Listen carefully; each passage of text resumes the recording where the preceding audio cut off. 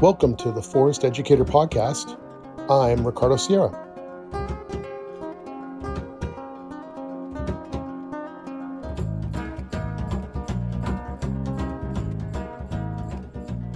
Hello, everyone. I am back with another interview, and this time we're with Todd Davis. And Todd Davis, you are a professor at the Delta State University down in the Mississippi Delta region, I presume. You are working in sport and recreation management and doing outdoor leadership, and you're working with issues of equitable program and access to the outdoors to all kinds of different populations down there. I'm really excited to be talking to you here on the podcast. So thanks for being here. Thank you so much for having me. I appreciate it. So tell me a little bit about what you do. What are some of the things that you teach there at the college, and what are you covering? What are some things you're finding as you're diving into these topics? Because outdoor sports and recreation and everything it's all about getting everybody outside and doing awesome things. So I would say it's a forest education, but it's also a little bit different than what some people think of as forest education, forest school, or a wilderness survival program. So tell me a little bit about what some of your days look like and who you work with. Yeah, it is a difference. And you may not be able to see me since this is a podcast, but I'm a white Caucasian male living in the Mississippi Delta. And the Delta State University's population is pretty split, 50-50. We have African-American students and Caucasian students. And we're also very split here with our social economic. And I think anybody listening to this or observing or tuning in, I'm hoping that they know, or they are aware that outdoor recreation availability and access and gear and equipment is really a privilege. It's probably one of the top privileges as folks have. Yeah, my work here is in sport and recreation. So I do teach undergraduate and graduate classes for students that want to coach sports or be involved in athletics or fitness and wellness programs. And then we certainly have a degree for students that want to be involved in parks and recreation.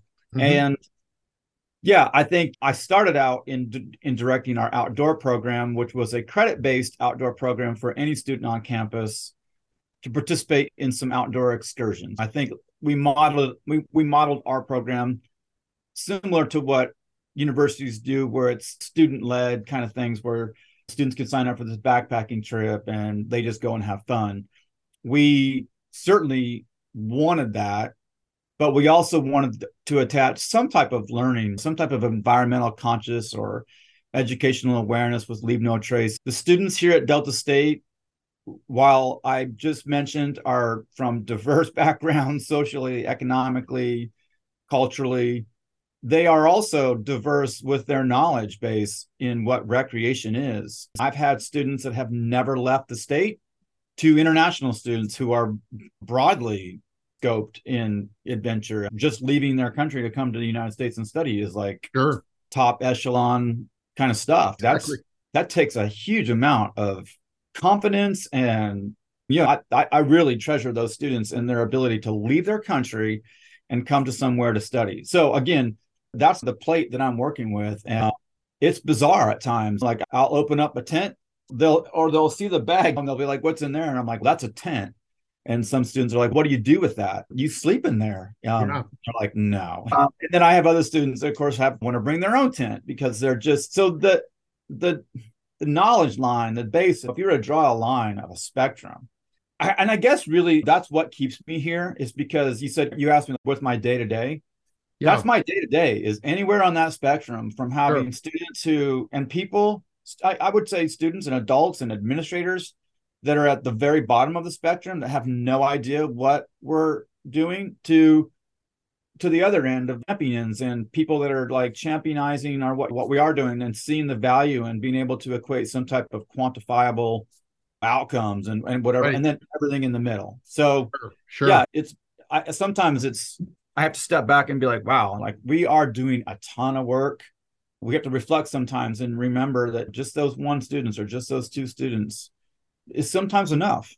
Yeah, absolutely. It's interesting to me thinking about that because, not every college is probably like that. Not every university is like that. And so going to a place like that, you're probably really having to put on a lot of hats, wear a lot of different hats, and change conversation styles and Yeah. communication and everything else. So that's tricky for anybody especially in education, just because you're mixing it up all the time, right? Right. Yeah, that's really awesome what you're doing. And now, are you from that area? Is this where you grew up? Yeah. And so, no, I'm not. I'm from about as far as away as possible from Mississippi. I grew up in northern Idaho, in really the woods and the wilderness. My father was a wildlife biologist from Ohio that was at Kent State during the riots, and Oh, decided that there was better opportunities out west, and he really wanted to be in big game management. And my mom was an educator, and she grew up during Title IX. Prior Title IX, my mom wasn't really involved in sports because Ohio and Midwest, there really wasn't a push for sports for women before Title IX. And even after, these small schools didn't really understand what Title IX was. Title IX really wasn't about sports anyway. Title IX was making sure that we had equitable access to educational aspects, period. Yeah, my parents were born in the time when equality and equity were just being, like, the definitions were like literally being formed during that time. With the Vietnam War and Kent State riots, where my dad attended school, it was a different time then. yeah. But my father was an avid outdoor adventurist, hunting, fishing, and that's where he really found his calling to be. He wanted to be in the woods and in the wilderness and do the work for sustainability and managing forests for wildlife and being that advocate for Mother Nature, essentially. So the logging companies and hunting corporations didn't come in and just wipe things out. I learned a lot of my values and ethics and love for wilderness and love for adventure from him. Yeah. But I also learned the value of education and the value of commitment and working in the trenches for the betterment of mankind from my mom. And they are very, even today, that distinct on that spectrum. My dad would probably prefer to be out in the wilderness on his own, while my mom would still, even though they're retired.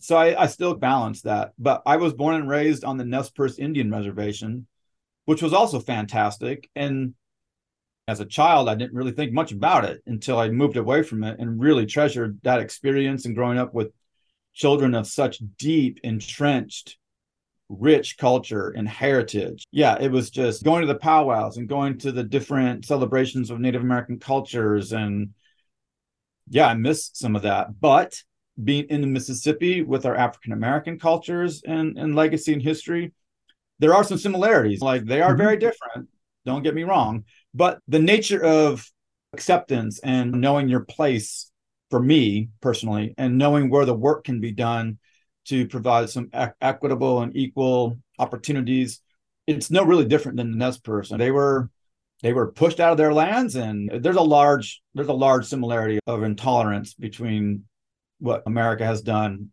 to our lands and spaces. But what's ironic about that is that all of my upbringing has been in this contentious times of cultures where space and place, specifically for outdoors, has always been a strange conversation. With the Nez Perce, that group feels like the rivers and the lands are their spaces, yet most of them don't take advantage of it. There's reasons behind that, and there's certainly barriers, but they have it accessible and they don't utilize it probably to the potential. Whereas in Mississippi, they don't have opportunities for space and place and land. It is very white privilege dominated in Mississippi. Most of the land is commercial or privately owned, or clubs, prestigious clubs. And I do think there is. And then, of course, African American, from my studies and research, it suggests that a lot of our African American brothers and sisters that are here, being outside was considered, and working in the fields and working in the woods was like an escapism from slavery and from Right. plantation owners. I've had the questions like, yeah, dude, why do I want to go out in the woods? Like, my family for the last 300 years have tried to escape the woods and be a part of society, and you want to take me back in the woods in a tent? So Yeah. I laugh at that because it is a profound statement, and it has been a struggle to incentivize African American students a bit to want to go back into the woods, especially when their grandmas or things they've heard about the woods have been such a negative connotation and such a Yeah. negative stereotype. It's hard to break that. And I've expressed to you before when we met briefly about the Mississippi River. The Mississippi River is just behind us, 25 miles away.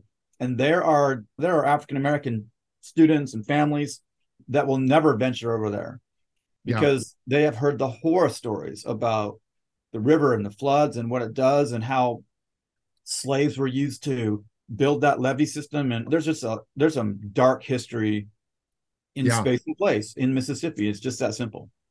That's true. That's really true. It's interesting because I have Mexican American heritage, and I remember working with my grandfather, and he worked at racetracks a lot. We raised thoroughbreds, and some of the people that I would work with, they would ask me, "What do you do, Ricardo?"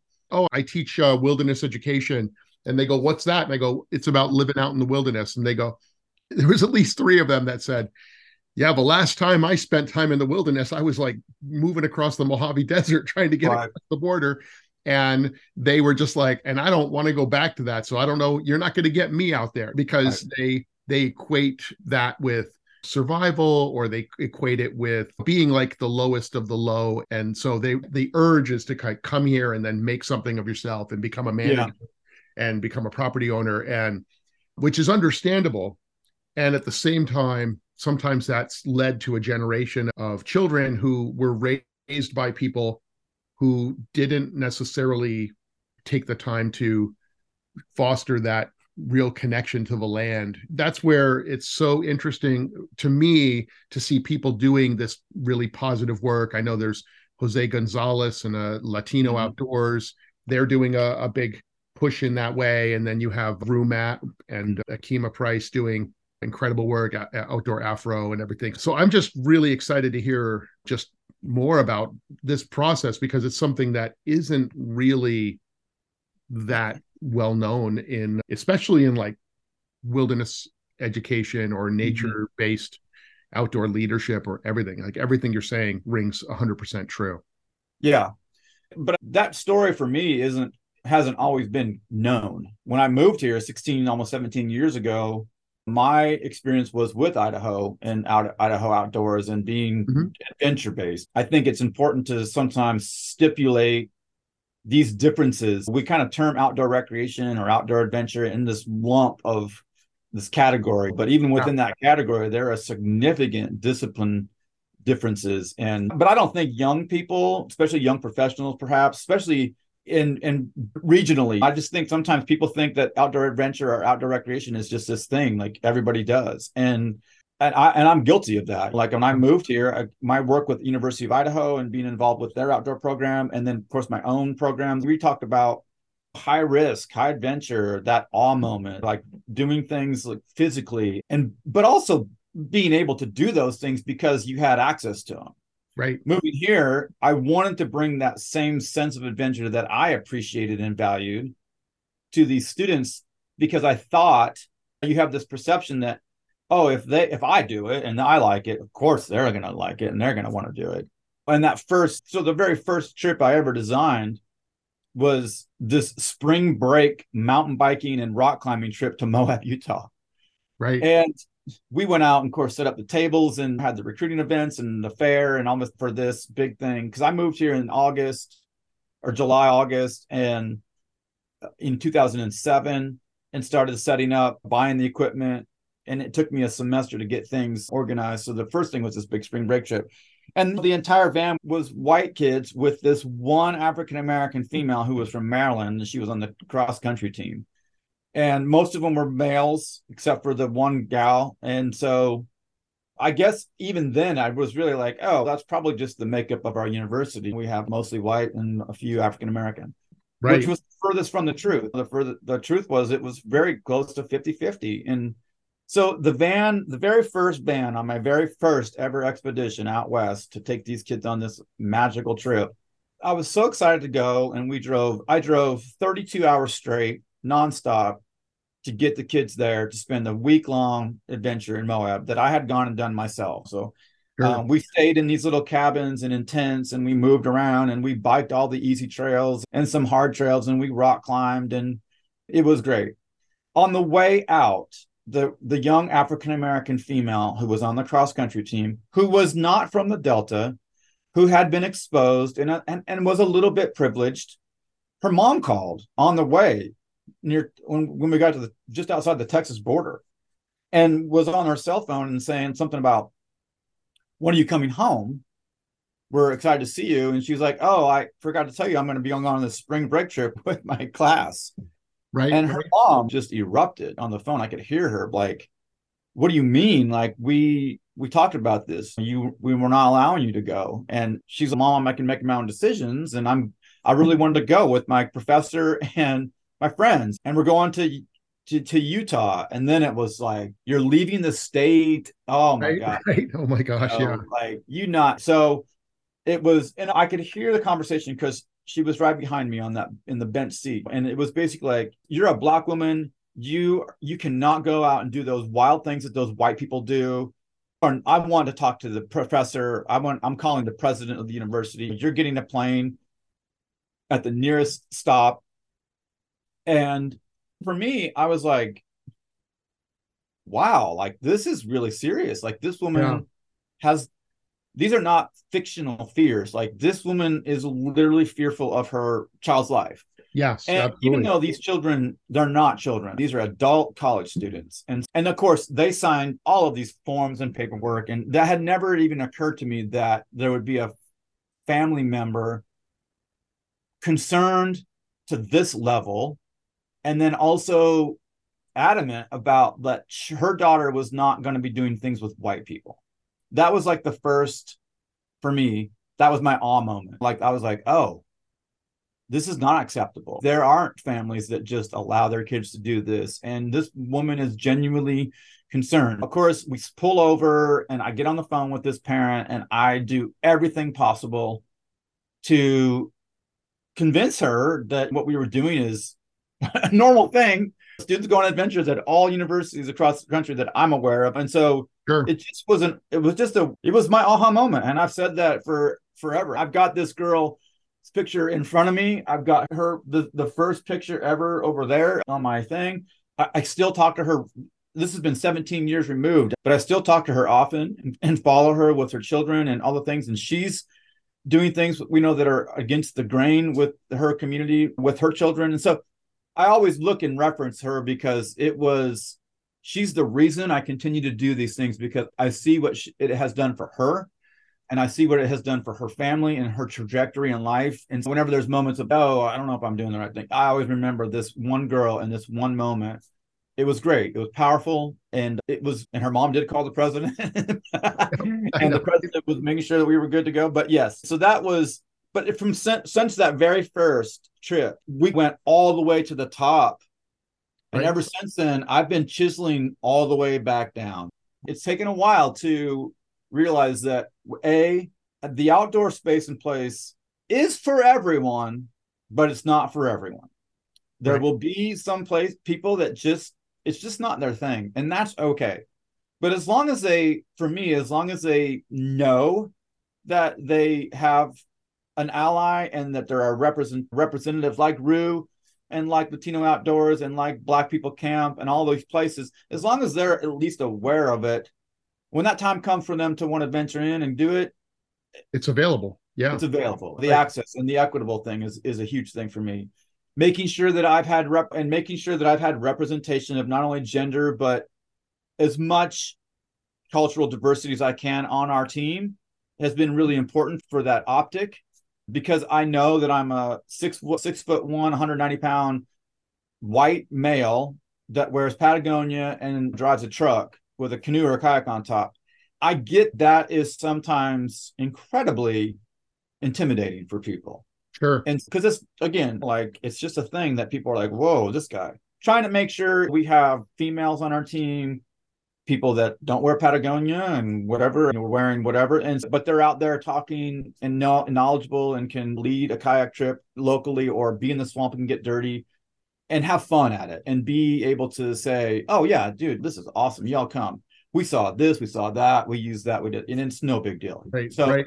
having some representation of what's on my campus has been, a really important thing. And then being able to get my kids and my students exposed to not only the professional side of it, but also the fun side. Because look, if we're not having fun doing this, then I think sometimes you have to ask the question, then why are we doing this? Right, exactly. And I love the bumper sticker that says, my best vacation is your worst nightmare. But it's, it's not always, that's not always true, because for me, my philosophy is that I get one time, I get one shot at this kid. So it better not rain. Exactly. And it better not be a bad situation, because the reality is I'm probably not going to get another shot at this kid or these 10 kids in this band to make this a memorable, quantifiable, relationshipable thing, or they're not going to back, and they're not. And then we've lost those 10 kids to the world. Like, when it comes time to vote for preservation and conservation issues, they're going to be like, oh, hell no. I went on the worst trip. It's just, I get that. You get one shot. And I will tell you that when you do get that one shot and you are successful at making those trips memorable and safe and learnable and teachable and all the things that and I know that we do when it's good. But man, when it's good, man, you get repeat customers like it's just chocolate candy. They want to sign up. It's anecdotal, yes, but it's also, there's some research out there suggesting, like, when you have an impactful awe moment, it's life-changing and you want to do it again. And whatever it is, whether it's things we do in our K-12 schools, when we have people out there that are just doing creative things and making things memorable and piecing it together. Same with outdoor recreation and outdoor education and outdoor leadership and outdoor adventure, all the things you want to term it. When you can make it right and you put in the work to make it right and all the effort and all the energy, and man, it's going to have long withstanding effects to these kids, and they're going to go out and change their families' lives. And I've seen it. I'm so proud that I've been here for the 17 years, because for the folks that only go to a place for a few years here and a few years there, I understand that too. And nobody's judging you for having to move for whatever reasons you have to move. But boy, when you can stay with a program and literally build it and change it and recreate and reinvent and then follow it and have your alumni and your people, that's when you start seeing the progress that you're making in your community. And so I really have appreciated people that stay with a program and follow it and champion it and champion the people in it. But that's what we're doing here. We do have a camp for kids in the summer. That for me, the mindset there is to plant early seeds. We take them to the pool and let them stand up, board and kayak and canoe. We got a grant to buy all this youth-sized equipment, which is also important. Yeah. We take them to the rock climbing wall and let them boulder. And we're talking about 6, 7, and 8-year-olds, 9, 10, 11-year-olds, Black, white, Asian. It doesn't really matter who's coming to the camp. Our philosophy on that is that, again, if you can provide a dynamic, engaging, creative environment, one, hopefully they'll come and see that your university is a place they want to come and study, so your enrollment goes up. And then two, they're going to know that physical activity and outdoor recreation is a term that they're even just aware of. Yes, because you and I both know you can go right now to a K-12 school and say, does anybody know what outdoor recreation is? And they're going to be like, dude, I don't even know what you're talking about. Exactly. It's like a blank stare. But you talk about, hey, does anybody know how to play basketball? And their hands are like, oh, yeah, I know how to play basketball. I play basketball. Sure. Was basketball. So no way am I ever going to try to compete with sports, but I certainly want to compete with the context that at least the kids in this area are going to know that there's this term of outdoor recreation or outdoor cultures, and that there's a bag right here that has a tent in it and you can sleep in it. That's the goal of the youth aspect of it, is just getting at least a terminology. So we go to the schools and sometimes set up the tents and drag the canoes in there, just so the kids are like, when they see it on top of a car, they're like, oh, that's a cool boat you have. No, it's a canoe. Terminology, I think, even at this point is important. And I have a kid. I have an 8-year-old daughter, and of course I have a wife who's extremely adventure based. But yeah, I think we're aware that not everyone gets to do all the things, but boy, we're going to make damn sure that people at least have the knowledge base that there is it, and at least you can go and access it. And places that you can, like wherever those places are, we're going to make sure that they're not hidden, that they're out there and people know you can go there. That's right. That's right.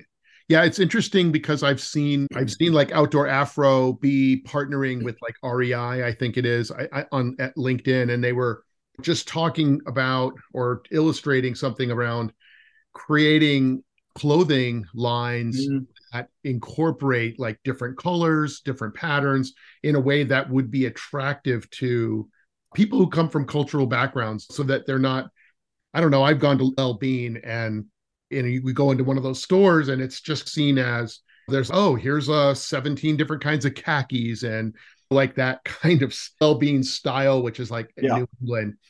And it's so refreshing to see these different outdoor clothing and gear companies looking at different things and making it more colorful than just climbing ropes. It used to be climbing ropes were just like one color back in the day.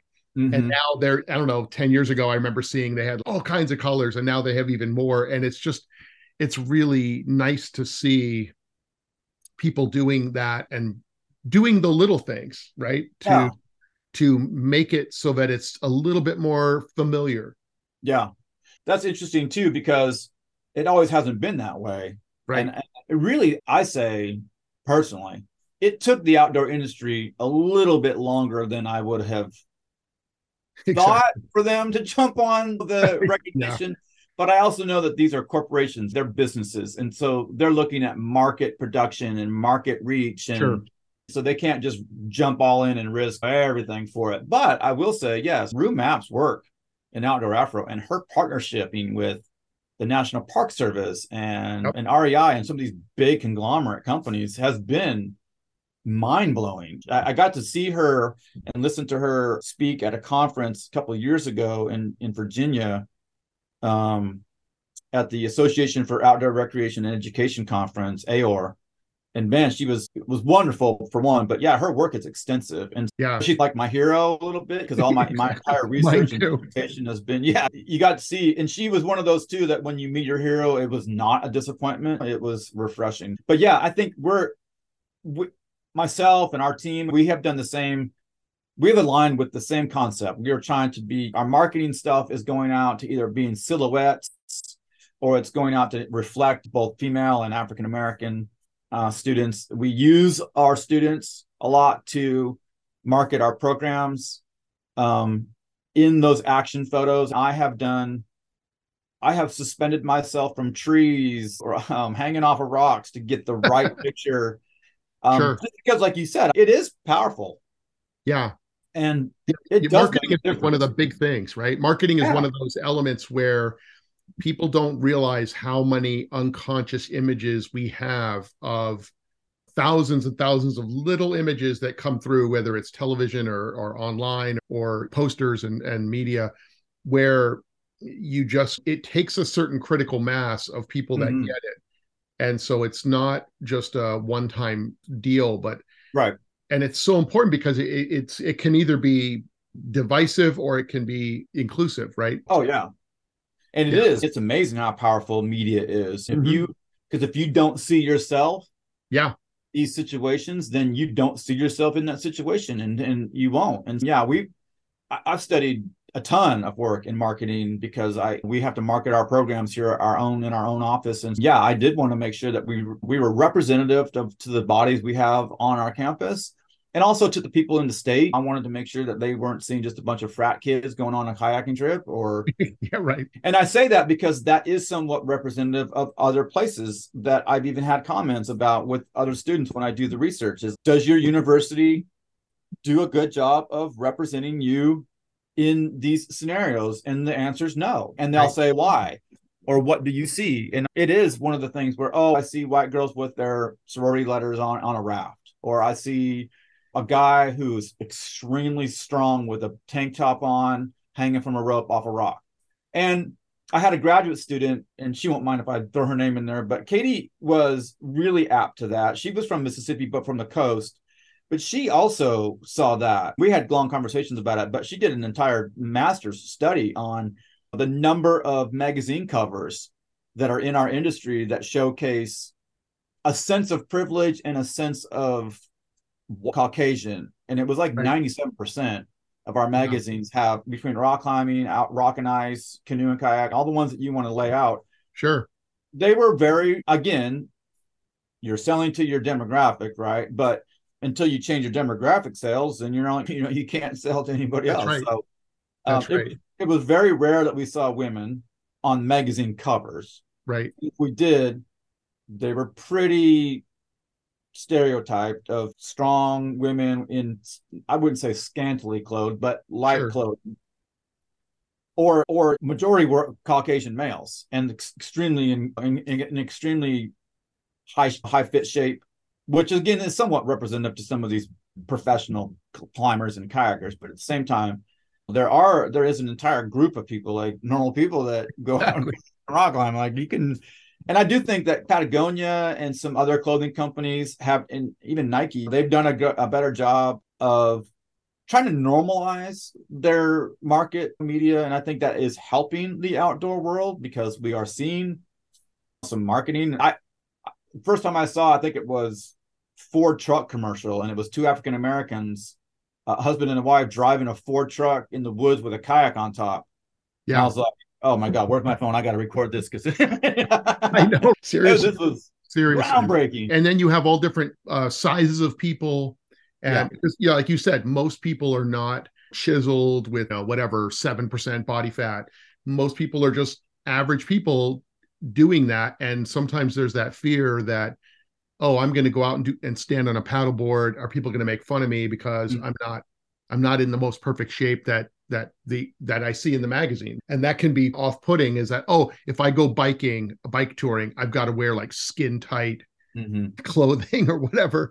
And it's just so important to have that representation as well. So all of these things really add up, right? And oh even yeah, into like alternative gender folks. And I'm really happy to see that there are inroads being made, and also to know that there are people like you working in the university and education systems to bring that awareness to them. It's like we have yeah, to penetrate all areas of our culture to bring that awareness, and then to say, hey, there's an opportunity here.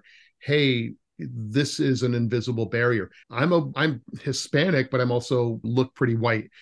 And for the most part, I've always seen that. I've never had that experience of, oh, I don't know if I could go rock climbing because I'm not I'm not white enough or whatever. I don't even have that experience because I most of the time the things that I've done has had people who were my same color and everything right, else. So, yeah.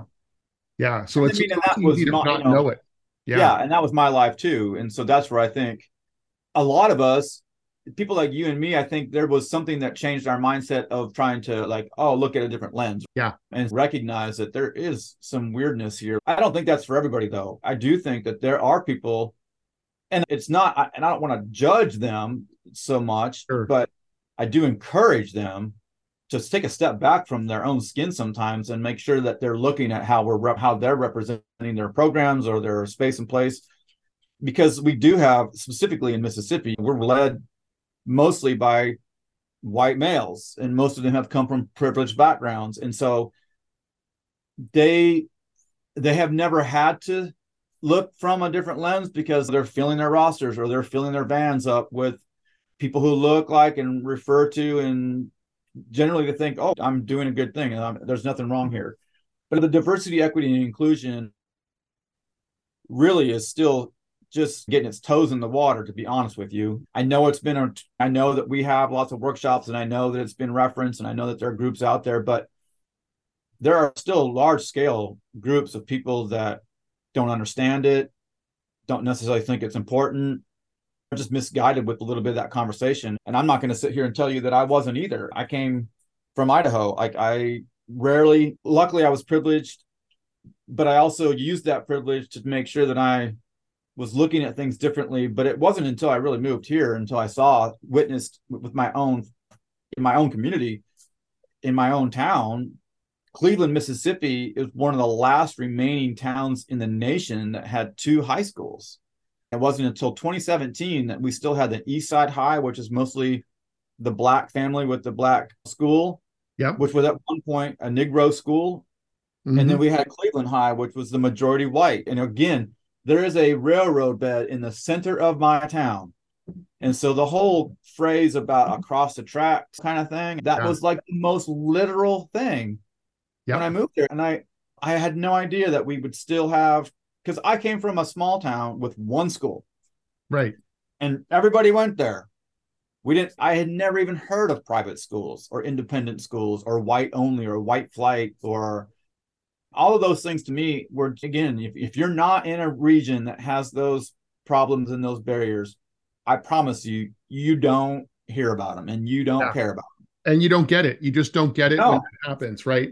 Yeah, no. that's been really interesting to me to see the awareness begin to grow in our culture and to see the amount of people that push back against it or who are just really uncomfortable because they suddenly realize, whoa, there's this whole thing going on that I don't even know about. Yeah.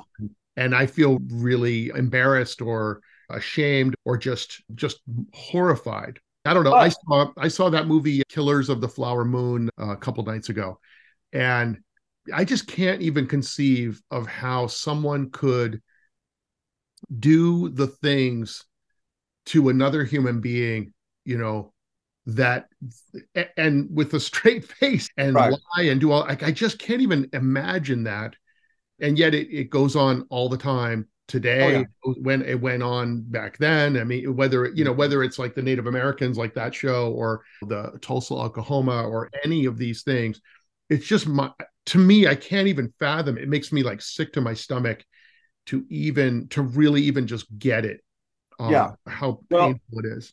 yeah, and it is, and it was really hard. I'm gonna be honest with you, Ricardo. Like, it was hard to swallow for a while. And Yeah. I'm gonna be even more honest with you. There were times when I really wanted to leave Yeah. because it just wasn't a place that I felt comfortable living, because it wasn't going to change. This is something that's lots of years, hundreds Yeah. of years Yeah. of Exactly. built up philosophy. I guess you could say it's a philosophy, because I think, to me, a philosophy is something that you believe in, right? So Right. if you believe that white school only, if you believe that there should be a school for whites only, and that if you believe that there should be this other place for other people, and that there's this differentiation of humanism, Yeah. then I don't know if that's a place that I want to be. Yeah. I will say this: the university I work for, however, is the antithesis of that. Yeah.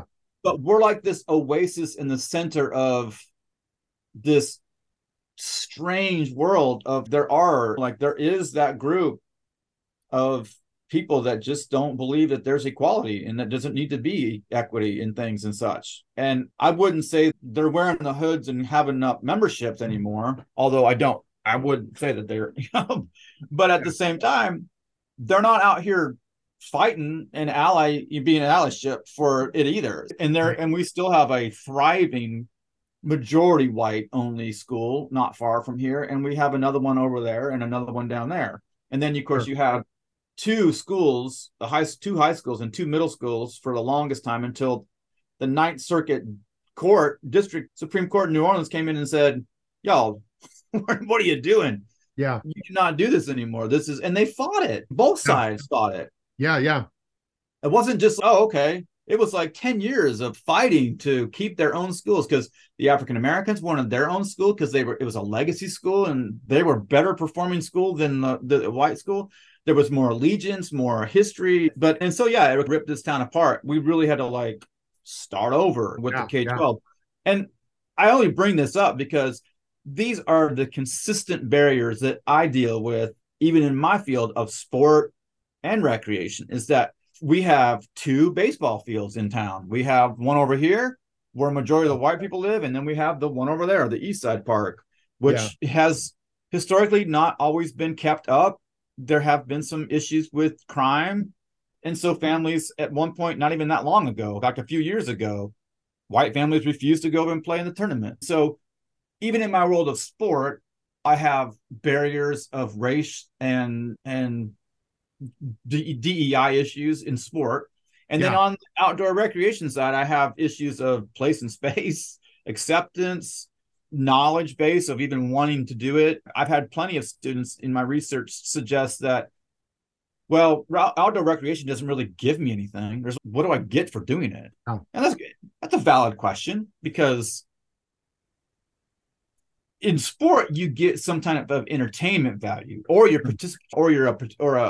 participant in on a team.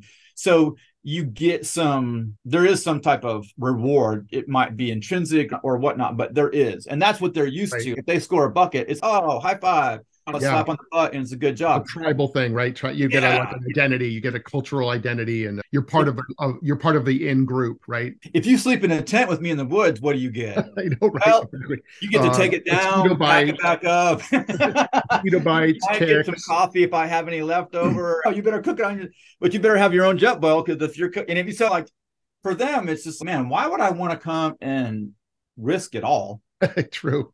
Versus I can just go and play, or I can go and watch basketball. And that was a majority of my dissertation research. Was I interviewed students, African American students, at all four of our major institutions in Mississippi. And you have to remember, Ole Miss and State are in the SEC conference. They have dominant teams, basketball, Yeah. baseball. We have national championships. The women's team a few years ago at Mississippi State were a national competitor, and they get free tickets. Yeah. And when are those games? Thursday, Friday, Saturdays, and Sundays, or whatever. Thursday, Yeah. Fridays, and Saturdays for sure. And when are outdoor trips? Yeah. Friday, Saturday, and Sundays. So in Mississippi, we're not only competing for your time to go and explore a space and place that is not been friendly to you Yeah. and your family, but we're also competing with a dominant sport culture Right. that majority African Americans play in and have played in, and their families have maybe played in or participated in, with one of the largest rivalries in the country between Sure. Mississippi State and Ole Miss. And you want to talk about a culture, we could go on a whole other episode and talk about that culture. But then you also have Southern Mississippi, which is a major player in the USA Conference and has a large Brett Favre. And there is so sport here is, and I had a colleague at Ole Miss that she too is Ole Miss, 25,000 students, majority white. And she could barely fill her vans on the weekends, especially in the fall, to go do anything local. She finally had to like partner with the football program. And so whenever they went to an away game, they would take a van with students to get into the game, and then do something locally with an outdoor feel. But it had to be done by noon so they could go to that game. That was the only way. They would camp out Friday night, which was a brilliant concept. That's awesome. Trying to integrate your barriers. And then Delta State, we have a dominant Division II football team. It's been a national champion. And yeah, there's a lot of competition. And when I'm doing my schedules in the fall and spring, I'm always trying to schedule our trips when there's either an away game or when games are not being played, if there's a bye weekend. And that's difficult too, or over breaks, spring break, fall break, Thanksgiving break, Christmas. You're always trying to like find your place in scheduling things, and then knowing that if there's a home Ole Miss game, you ain't getting nobody. Like, they're going to go to that game. And if they're doing well that season, then it just makes it even more difficult, because now we're dealing with basketball season coming up in the fall and spring, and we can't even hardly really program until after March, because until March Madness happens, it's just our kids in Mississippi are just so sport driven. And because that's really all they had. Where I came from in Idaho, we didn't even have a professional team. I still went to school, and I told you this, I think, but when I still went to school with gun racks. Yeah, exactly. My friends just went hunting like at 4 a.m. and are just showing up to make sure they made it in time for class with 30-06 4s.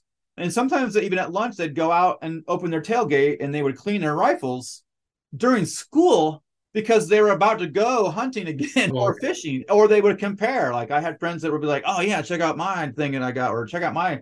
Can you imagine today if a kid showed up with a 30-06 with a scope, full rifle in his truck, and at lunch went out and opened his tailgate and sat on it when he was cleaning the barrel? Can you imagine what that would, the concept today? And I'm not trying to trivialize that guns and stuff in school, but what I'm saying is I grew up in an entirely different time, and then also in an entirely different culture of like hunting and fishing were mechanisms that you use to be outdoors for a purpose, for food, but they are also just so common. And here it's just we have a little national wildlife refuge called Dahomey, which is really beautiful. It's about 15-minute drive, and a 15-minute drive, and I still have students in even our field here, sport and recreation, who have never been there, don't even know what it is, never been there. Yeah, like this program, when I talked earlier about how we've really scaled down, yeah, we have really started to include micro adventures, things that are just within our own region, even on our own campus, like with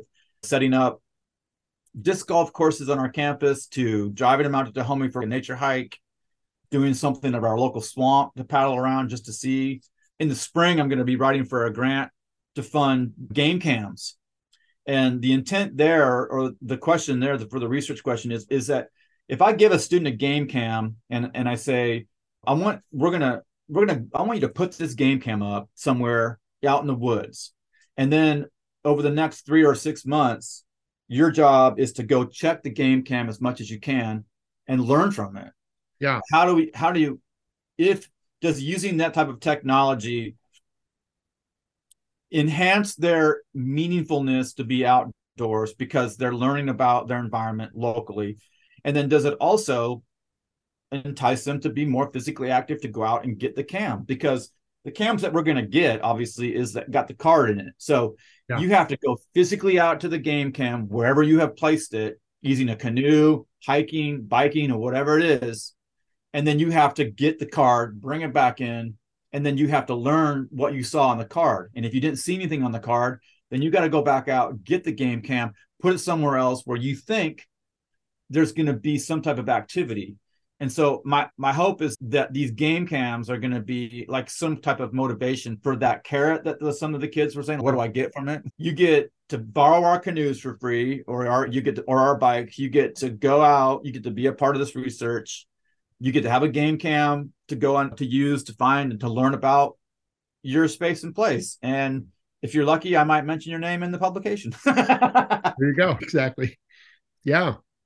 Yeah. It's interesting because some people, I would imagine, at college might also see going out and doing some kind of activity and getting like relief from anxiety. So having a sense of inner peace, or a sense of connection, or some kind of benefit that could relate to that mental health aspect, that could be maybe seen as really enticing. And I've seen other programs where they combine like hiking and yoga, or they combine it with some other different kinds of like mindfulness, or maybe it's about getting in shape for your athletic career or something. All right, we're going to do some biking. We're going to mix it up. We're going to do not just running, but hiking, anything that would just get them moving in that direction or something. Mm-hmm. And yeah, it's really complicated. It's way more complicated than most people think. I know that's true. And I think that the work you're doing is just really phenomenal. I appreciate it so much. I appreciate that. That's really exciting. Thank you. Yeah, this is really great. I really feel like this is something that is really important for educators all over the world to really understand and internalize, so that they can be aware to capture like those aha moments where suddenly we go, oh, wow, these kids aren't really getting it, or there's a reason why they're more nervous, or whatever it is. Yeah. And a couple of things that have helped me for educators, I think one is that you got to be open to knowing that you're not always right, and that there are differences. And for me, I had a really great colleague who was our DEI coordinator. Of course, she really opened my mind up to the diversity, equity, inclusion. But one of the things that she always really mentioned in a lot of her workshop was that you need to go and follow some of these, especially on social media. You need to go and follow some of the groups that you don't really align with and agree with. If you're truly going to be an educator, you need to go follow Patty Gonya and Black People Can Camp and RootMap and the Brothers of Climbing, and just start searching for these things and follow them, not because you're supporting them or their philosophies or their life choices, but just so you're aware of perhaps their struggles or their stories, or just seeing what's out there. Because the problem with social media and is that it keeps you in your lane. Like Yeah, exactly. it puts blinders up and it just puts you in this tunnel, and it's only going to feed you what you continue to eat. And so until you ask and start searching for things that are outside your comfort zone, you should be searching about and learning about the transgender, and you should learning about and searching about LGBTQ, not because that's your thing. It's because if you're truly an educator, you're going to have students that is their thing, and you need to be That's able to be an ally for them. So that, I think for me, number one, that was like the biggest, again, thing that I started to recognize was, yeah, you're right. She's right. You need to go and just explore.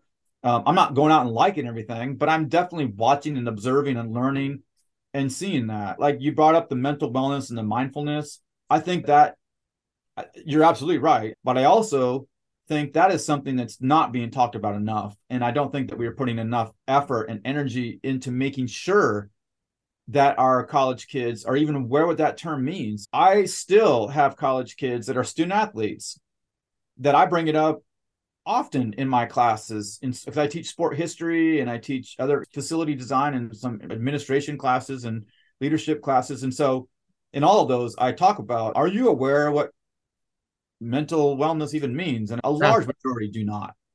So sure. I don't think that we're doing a good enough job in our K-12 or in our at home about acknowledging and recognizing and discussing. I had another colleague that she talked about the difficulty of leaning into these conversations rather than just staying out. And she teaches mindfulness. Yeah, look, I'm in higher ed. We get to be at this top and everything we get to see, and I get that. It is a privilege to work in higher ed, and I'm honored to be here. I truly am. And I know it comes with a great responsibility. But I think those things also come with being open and being able to and want to know about your kids and your people, and finding ways to be an ally. And the third thing that I can recommend to educators is to go and be involved in professional organizations and go to conferences, even if sometimes it's on your own dime. I just got back from Madison, Wisconsin and attended the Association for Experiential Education. And boy, look, it's a lot of work here, no doubt. And I get sometimes in a rut, but I went to that conference and of course presented a research poster, but I came back with renewed spirit, energy. I came back meeting some contacts. I came back with ideas. I saw different things through different lenses. I saw people. I was inspired by people. I really sometimes can't give enough credit to, and one of the big topics was mental wellness on outdoor, expeditions, and how we teach and navigate the mental wellness issues with kids in leadership positions. And so, yeah, look, those going to those conferences for me, especially as another educator, I do think, and I don't also think that you should go to the same one.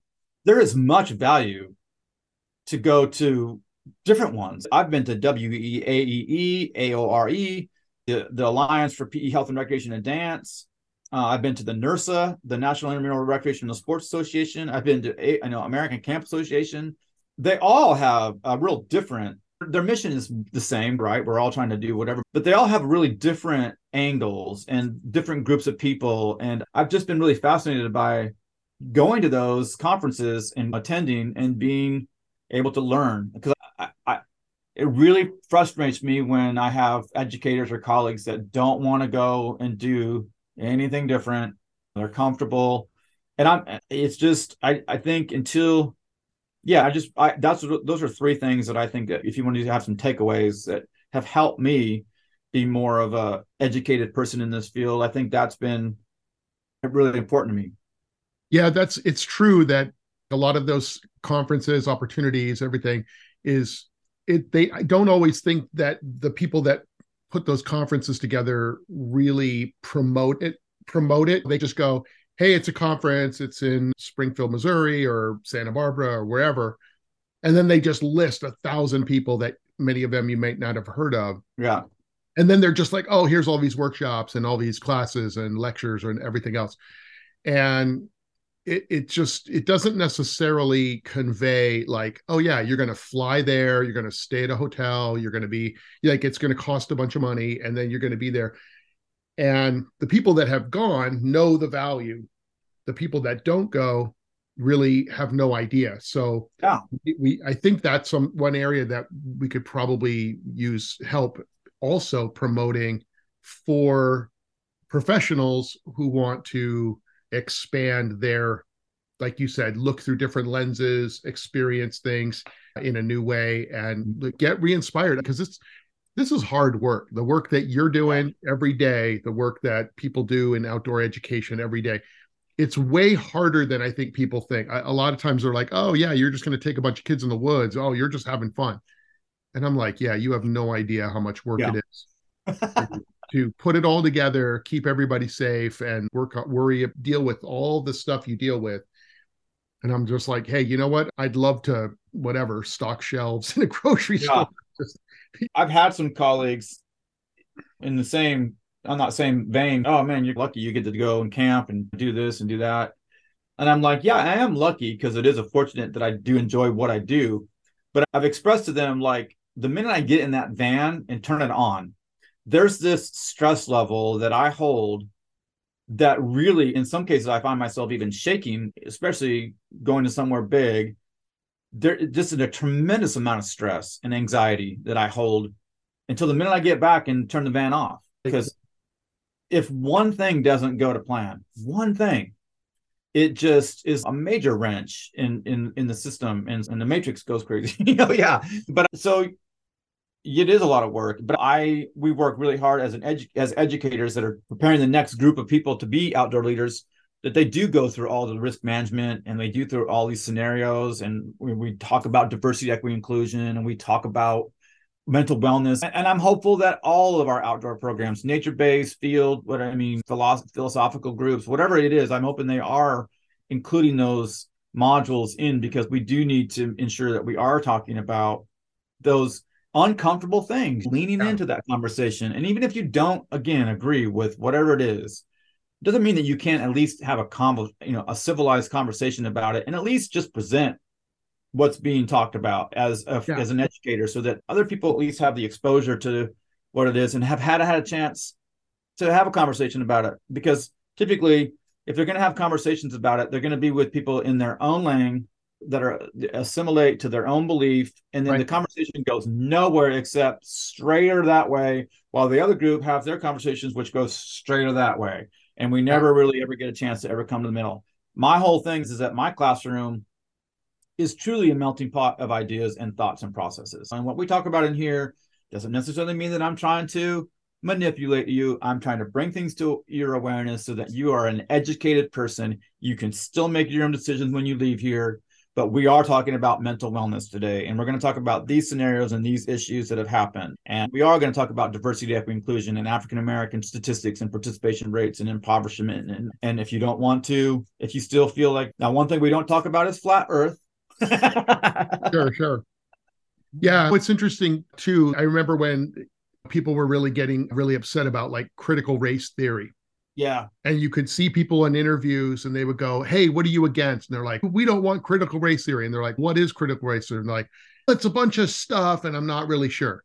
Yeah.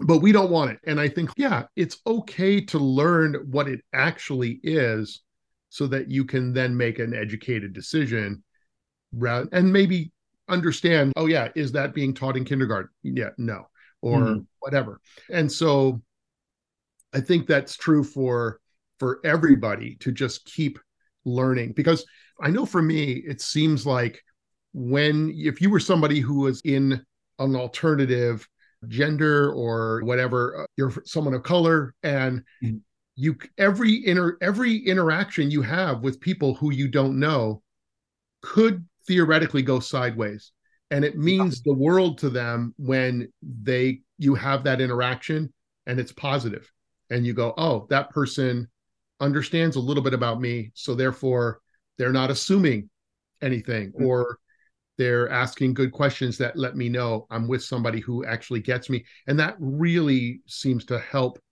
those people feel safe and feel good. And most people don't understand how unsafe, just like you said at the beginning of this, how unsafe that mom felt about your first person in your trip to Moab. Just helping them understand that, so that we just don't understand how fearful it can be. And yeah, so I feel like this is really a huge piece of our current generation, having compassion, understanding these issues, the DEI aspects. Yeah, this is great. Thank you. I've learned a lot from just listening to you, and I'm really excited that you're there. It makes me super happy.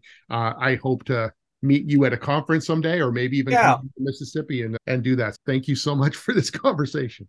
Yeah, man, it's been really great. I've loved your podcast and all the things that you're doing too. It's always nice to meet other like-minded people that want to spread good word and good news about our field. It's been a real privilege to be here with you today and just talk about things that we're passionate about. I really appreciate the time. Thanks for listening to today's episode and for all the things that you do to help build a world that is connected to nature. You can get access to the bonus episodes, my forest educator nature journals and curriculum, as well as other useful content by subscribing to my Patreon page, where you can support us at any level. You can find the link in the show notes for that and my website and social media as well. And I will see you outside.